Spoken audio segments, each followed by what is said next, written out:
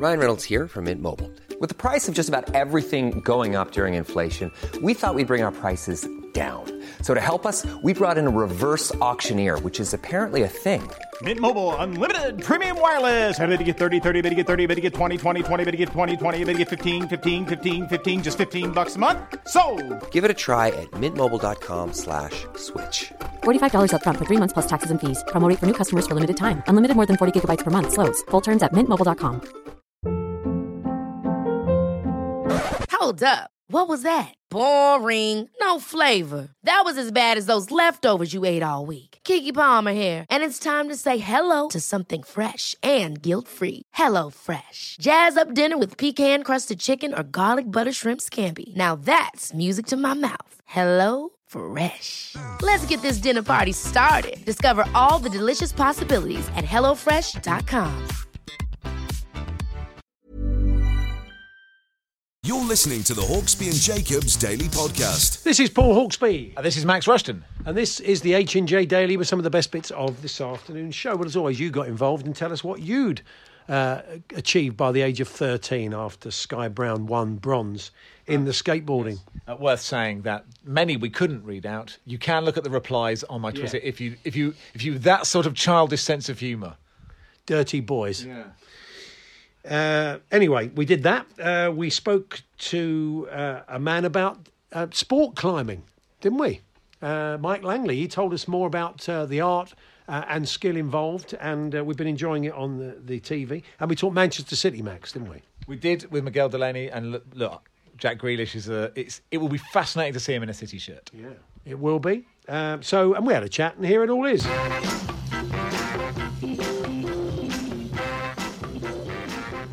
Good afternoon, everyone. Good afternoon, Max. Good afternoon, Paul. And obviously that Jack Grealish news is it's quite a big deal, isn't it? £100 million for anything. It's quite a lot. It's interesting because of the Euros. We heard in the first. Lee Hendry was very open about it. He was on earlier on today. We saw him up in Birmingham in the first full week of the European Championships on the Tuesday. And he was telling us, it was happening. We all knew it was going to happen. It was just when. I suppose it's a matter of getting the player back from holiday so you can make it all official. But everybody knew it was going to happen, because even Villa, because they've been spending some of the money. Of course, yeah. We're going to chat to Miguel Delaney from The Independent in a bit, but he tweeted a while ago, from November last year, Kevin De Bruyne was feverishly texting Guardiola after England played Belgium, telling him City had to sign Grealish. I'm interested to know how many texts a day is feverish? Feverish seems like all the time. Like Pep's just there, just making his dinner, and his phone is just buzzing. Not Kevin again. Not Kevin at KDB. Yeah. Honestly, Gaffer, get him in. Yeah. And Guardiola, but Miguel saying, where he broke a personal rule of never discussing football on the golf course, which is a personal rule that Pep has. It'd be annoying if Pep was in your charity four-ball, and you get Pep Guardiola, and you say, what was that time at Brazil like? On the third, walking down the third. I'm not talking about football. I'm not going to talk about football. If you think about it, he probably does quite a lot of talking about football. And for those sort of 3 or 4 hours when he can play 18 holes and concentrate on another sport, it's probably quite nice. You probably need an outlet for that, don't you? Really? True. But you'd have an expectation. If you'd paid, say, 50 grand in a charity auction, I'd really be questioning what I'm doing. I would just say suddenly TalkSport have really increased my wages. I paid 50. I'm not paying £50. I don't want to play. I'm happy for Pep to have a great laugh. I don't need to play golf with him. No, I wouldn't pay to do it. No. I wouldn't pay any money. If he wants to run a golf with me, that's fine. He doesn't have to pay me, but I'm not interested in paying. Have you paid for anybody's company? I don't mean it in that way, Max. I don't mean it in that Let's way. Let's get down to the nuts and bolts. I meant a dry spell in the when you get lonely, do you pay for a bit of company? What I meant was in a sporting contest, because that's often the thing, isn't it? One of the prizes that you see in a lot of sporting events is you have an auction. You say, who wants a round of golf with Pep and Kevin De Bruyne? I think Kevin's always in a bunker, constantly texting, saying, buy Grealish. But no, do you know what I really don't understand is when they say, this person paid £150,000 to play tennis with Michael Gove. I'm like, why? Who wants to do that? He's probably not even any good at tennis. Have you ever paid for someone's time? And TalkSport listeners, I know I'm asking for trouble, but I'm talking about in that context. You know exactly what I'm talking about. You boys at the back, stop sniggering. So let's do that. If you've ever gone down that route and gone into one of these charity auctions and found yourself in the company of the stars, I've certainly been in a position where I've been. They haven't paid for me, but they've paid for a day, and you get who you don't get. You just get someone. There's no choice. And I've sort of arrived on the 7th tee of a shotgun, and I'm shaking hands, introducing myself to 3 people who haven't got a clue who I am. 1,000-yard stare. And then Chris Evans walks past to the 8th, and they're like, and you can see they're broken men. Why didn't we get him? Yeah. And then you got to turn it around. Your first few holes are very and often big. they might be from the same company or something, and you say, "Oh look, Steve from accounts, he's got Chris Evans," and they kind of look at you despairingly, think, "We've got that." Yeah. He's not really good at golf. He's not helping us. Do let us know then in what context did you pay to spend time. It's no easy way of saying it. No. Talksport.com, text 81089, tweet TS8. It doesn't help either, because one of the other text topics we wanted to do today was Sky Brown. It's amazing. A bronze medal, amazing at 13. I think the silver medalist was 12. Extraordinary Olympics. And the question is, what's the greatest thing you achieved when you were 13? Yeah. And that is also quite a dangerous question to ask people who are, men especially. It's a difficult age. The women are sensible, but the men's responses on social media, come on, we're not going to read them out, are we? Don't send those ones. An Olympic bronze medal at 13. What was your greatest achievement at that stage? Do let us know. The Hawksbee and Jacobs Daily Podcast. Hey, I'm Ryan Reynolds. At Mint Mobile, we like to do the opposite of what Big Wireless does. They charge you a lot, we charge you a little. So naturally, when they announced they'd be raising their prices due to inflation, we decided to deflate our prices due to not hating you. That's right. We're cutting the price of Mint Unlimited from $30 a month to just $15 a month. Give it a try at mintmobile.com/switch. $45 up front for 3 months plus taxes and fees. Promo rate for new customers for limited time. Unlimited more than 40 gigabytes per month. Slows full terms at mintmobile.com. Ever catch yourself eating the same flavorless dinner 3 days in a row? Dreaming of something better? Well, HelloFresh is your guilt-free dream come true, baby. It's me, Keke Palmer. Let's wake up those taste buds with hot, juicy pecan-crusted chicken or garlic butter shrimp scampi. Hello Fresh. Stop dreaming of all the delicious possibilities and dig in at HelloFresh.com. Let's get this dinner party started.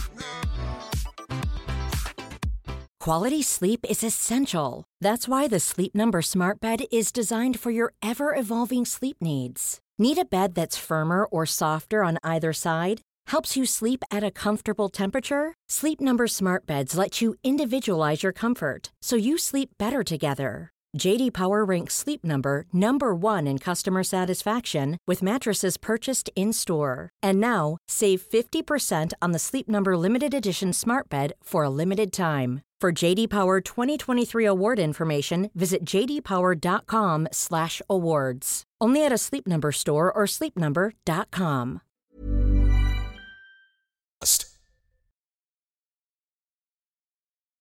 The Hawksbee and Jacobs Daily Podcast. City fans would have been sitting there with a little bit of paper and a pen or whatever today, looking at their fantasy lineup, maybe with or without Kane. They certainly look like they got Grealish. How does he fit in? Could there be casualties? Let's look at it from a City angle from Chief Football Writer for The Independent, Miguel Delaney. Miguel, good afternoon. Afternoon. So, I mean, how do you expect City's front line to line up with Grealish in it? Well, the talk so far is that Guardiola primarily sees him as a number 8 and will alternate with Gundogan. So I think that's maybe going to be his main role, even if it actually feels quite particularly adventurous allowing him to be playing, say, Grealish and Kevin De Bruyne, as 2 8s almost, or as an 8 and a 10.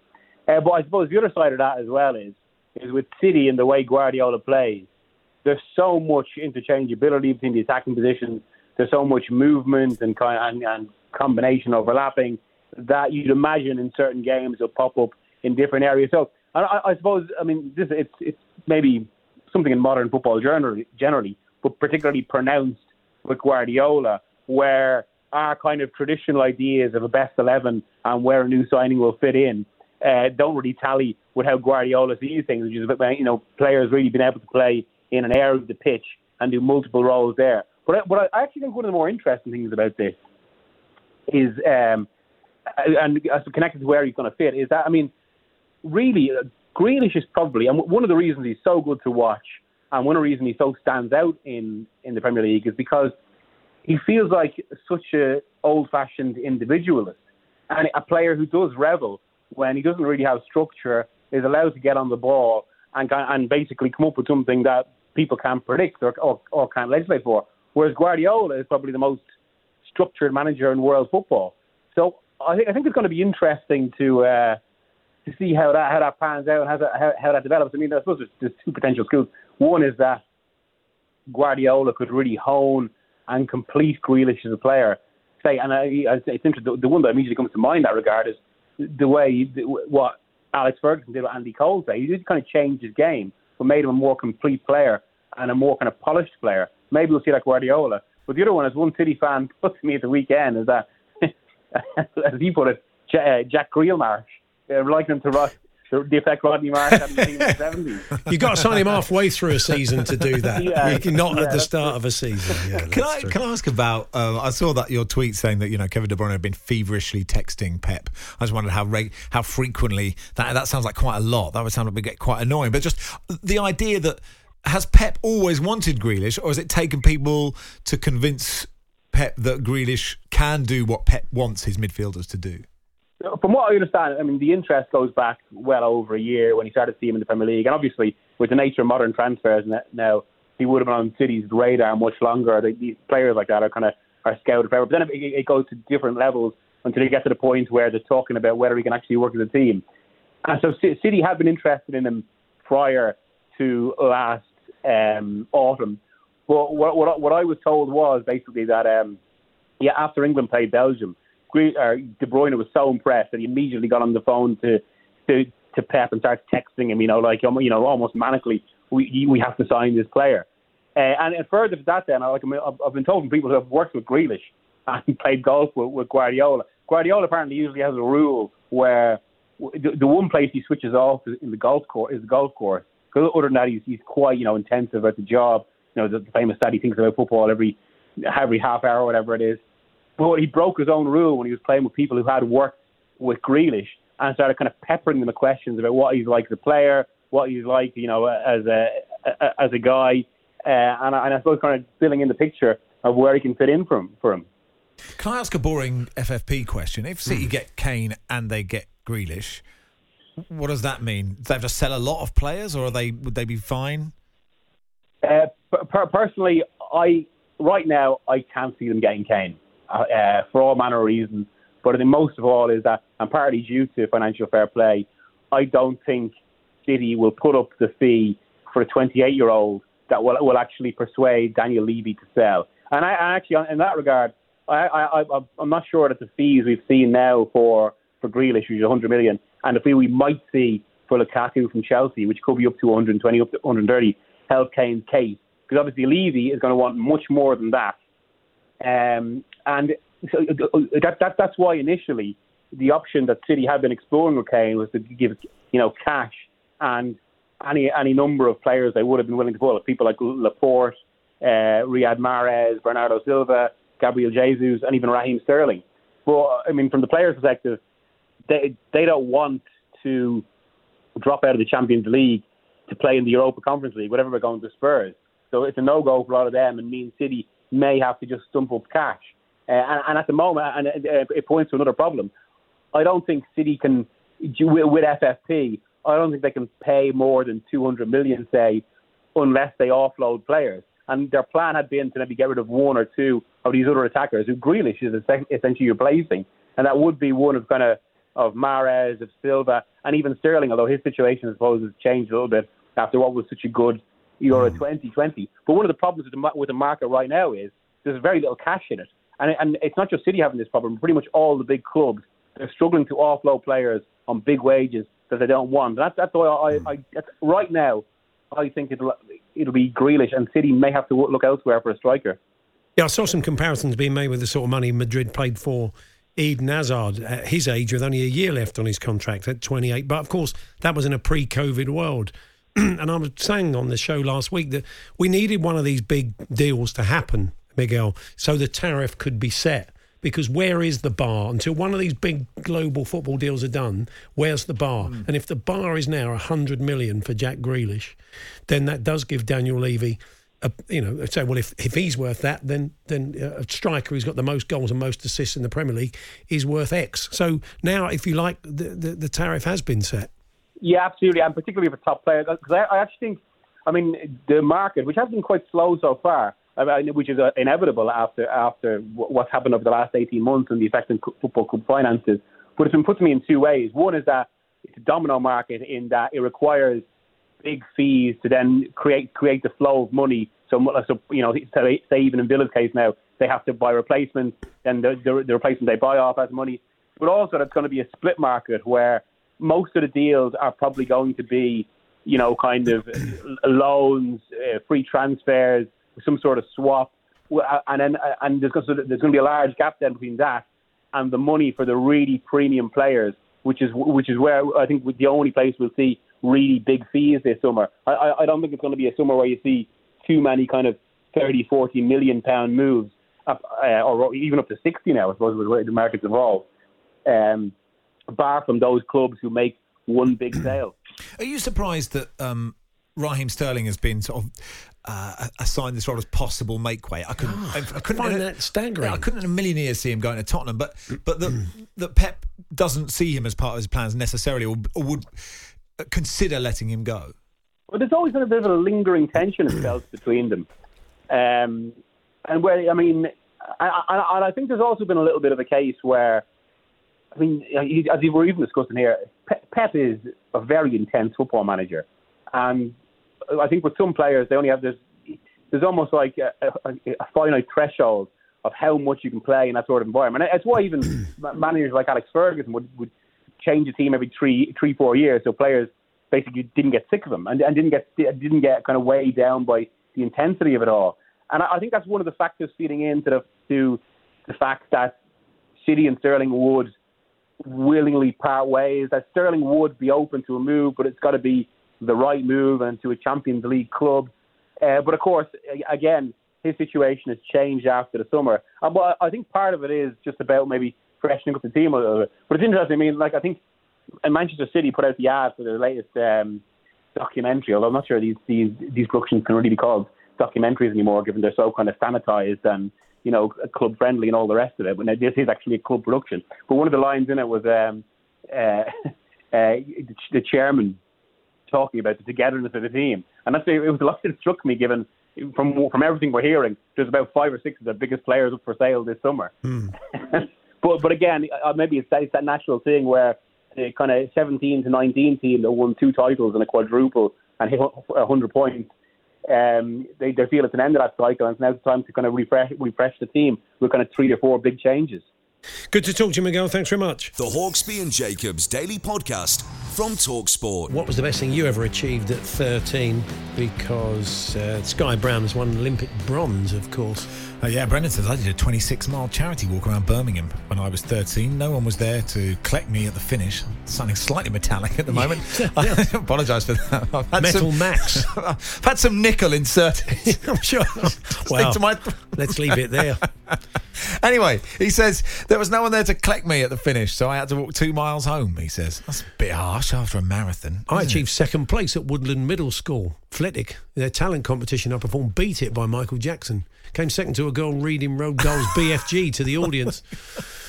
Paul. Is that an achievement? The Hawksbee and Jacobs Daily Podcast. What you've achieved at 13. Sky Brown, an Olympic bronze at 13 years old. Had you achieved, Paul, had you ever achieved anything?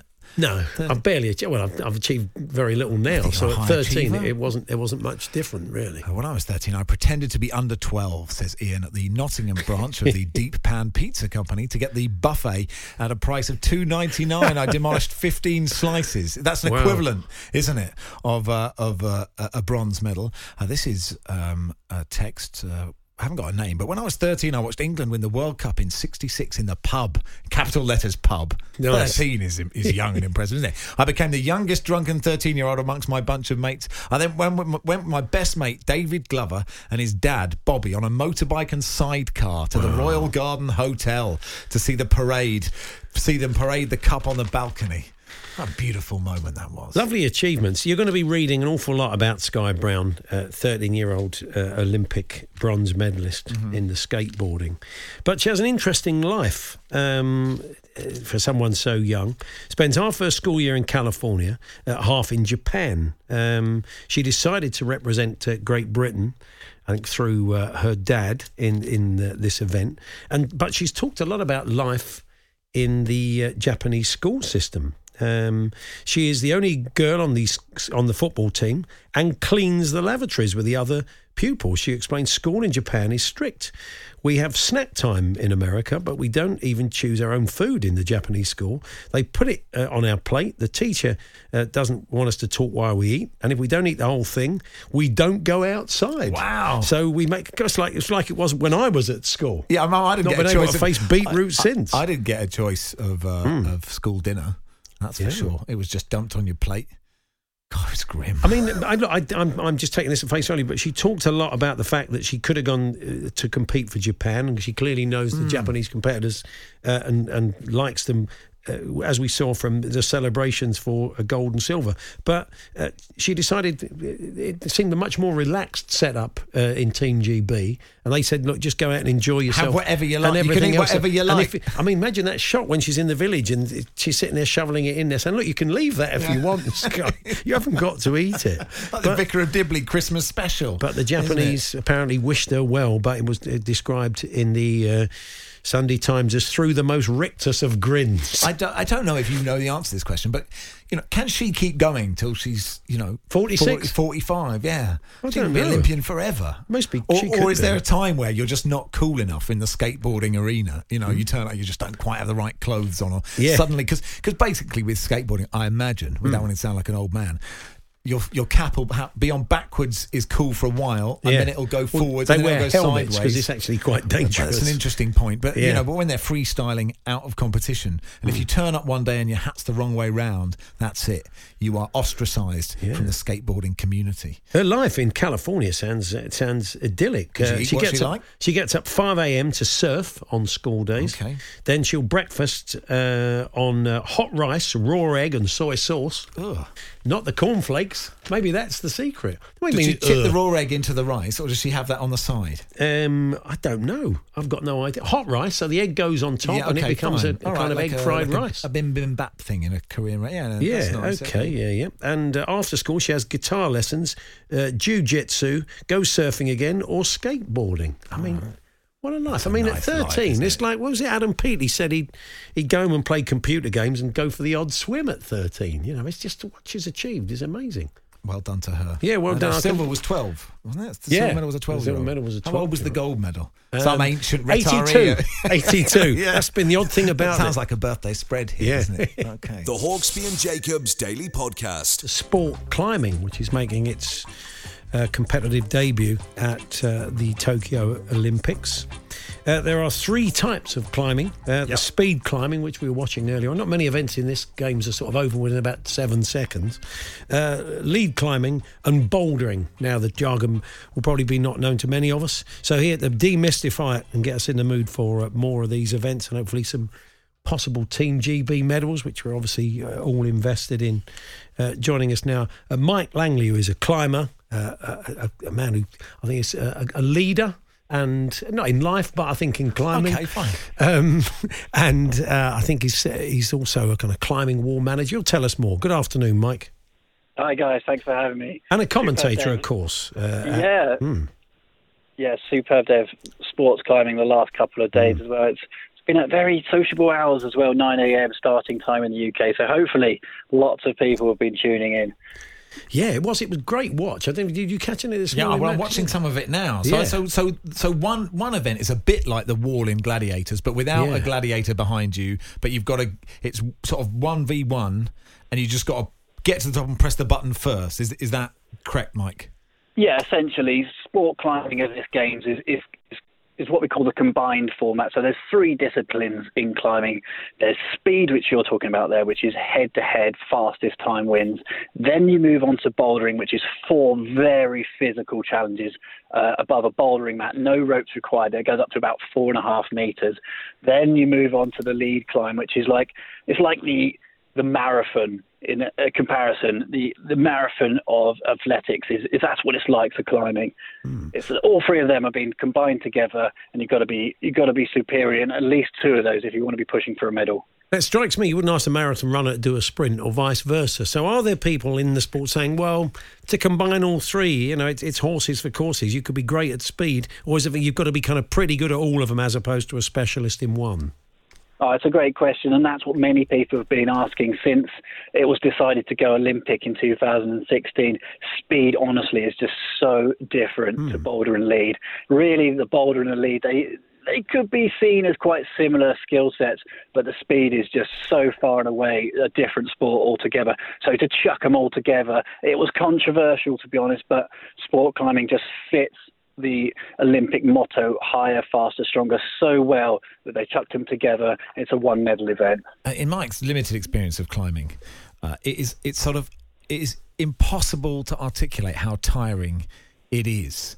And the strength that these guys have in their in the top bit of their finger is sort of mind-blowing. Yeah, if anybody has the chance to watch climbing, it, like you say, is pretty mind-blowing. It's actually hard to relate to. We're talking about 1 or 2 centimetre edges is a good quality hold. It's incredible, but it's full body. That's what's great about climbing. It's not only fingertips, it's strength in the wrist, the forearms, loads of shoulder strength needed, but it's all through. The core needs to be really strong. In speed climbing, it's legs as well. So it's definitely a bit of an all-round sport. But some of the overhangs that you get to see climbers, 40 degrees overhanging in the lead wall today, it's awesome. If you ask the average Joe in the street to describe a climber, they'll think of Chris Bonington. They'll think of a man with a beard who is an absolute legend and came in and saw us a while back. A wonderful man. But this is very different, isn't it? I just wonder what sort of background people come in to sport climbing from. I'm sure some are gymnasts. They've come in it from a different route, haven't they? Well, completely. The roots of climbing are very much those kind of alpine origins, like you say, but honestly, sport climbing now, it's the polar opposite of that, no pun intended. It's completely different. These guys are like I say, they're extremely gymnastic. There's over 400 indoor climbing centres around the UK at the moment. So most people are starting indoors. Britain's Shauna Coxey, who has just gone in the qualifying round, started at 4 years old. That's how young they're starting them indoors these days. And what other countries, who you sort of presume, Nepal might have quite a good, climbing. Who are the good climbing countries? So traditionally, back in the early sort of late 80s, early 90s, when sport climbing became competitive on this scene, which is so far away from the mountains you can't imagine, it was actually those traditional alpine towns that still had strong climbers, people like the Austrians, the French. But nowadays, the Japanese, it's become much more of an urban sport. Japanese, Slovenians are really up there as well. How are you pitching it, Mike, in commentary? Because I suppose you've got to lead people by the hand who have never seen this, but you've probably got people watching this are so pleased at their favourite sport, and they know the jargon. So it's quite a difficult balance, isn't it? Yeah, I've got Action Sports commentating legend Ed Lee next to me, and he's not as experienced with me in climbing, so he kind of addresses the jargon a little bit, and I just go full-blown climbing. It's a really exciting combination, and hopefully it's such a visual sport that the kind of action speaks for itself a little bit. And would you like one day sort of it to expand and a sort of free solo, event, one of those 4-hour or 4-day events to come into the Olympics? Thinking out loud, that's quite a dangerous idea, isn't it? Well, one of the most popular climber, if we're talking about social media, Alex Honnold, he was so famous for that free solo ascent in Yosemite. He's actually doing the commentary for some of the stuff in the States. It's very, very different. Really, what we're looking for is a good performance. It's actually gone already into the Games for Paris 2024, and there's more medals there where speed climbing and boulder and and lead have been separated out. So we're going to see a lot more speed climbers, which, to be honest, is probably the most spectacular element of climbing at these games. Then the boulder and the lead can go back together. And are both men's and women's finals on Friday, mate? Women's finals Friday, men's finals on Thursday. Unfortunately, Britain's Shauna Coxey, MBE, got knocked out earlier. It was 10th, I think it was, in the end for her. Yeah, 10th. The cut-off was 8th. It was absolutely desperate to watch in the end. She's had an incredible sport. She's just been amazing throughout her career. She's actually retiring at the end of this game. So today is the last time we'll see her on the match. And she's been an absolutely amazing ambassador for climbing and hopefully inspired many, many generations to come, especially in the women's side of our sport. Mike, good to talk to you. Thanks very much. Thanks, guys. The Hawksbee and Jacobs Daily Podcast from TalkSport. Well, there we are. That was this afternoon's show. We're back tomorrow. If you've been listening for the last couple of weeks, you'll know that Charlie Baker put on a fine show in the birthday spread, heaping more pressure on Max Rushton. So, yeah, demoted to world ranking number 3 at this stage. And out of 3 competitors, that's not great. So we'll be doing it all again tomorrow. I hope you can join us. You've been listening to the Hawksbee and Jacobs Daily Podcast. Hear the guys every weekday between 1 and 4 p.m. on TalkSport. Small details are big surfaces. Tight corners are odd shapes. Flat, rounded, textured, or tall. Whatever your next project, there's a spray paint pattern that's just right.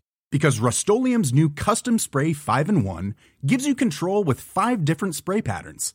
So you can tackle nooks, crannies, edges, and curves without worrying about drips, runs, uneven coverage, or anything else. Custom Spray 5-in-1. Only from Rust-Oleum. Hold up. What was that? Boring. No flavor. That was as bad as those leftovers you ate all week. Keke Palmer here. And it's time to say hello to something fresh and guilt-free. Hello Fresh. Jazz up dinner with pecan-crusted chicken or garlic butter shrimp scampi. Now that's music to my mouth. Hello Fresh. Let's get this dinner party started. Discover all the delicious possibilities at HelloFresh.com.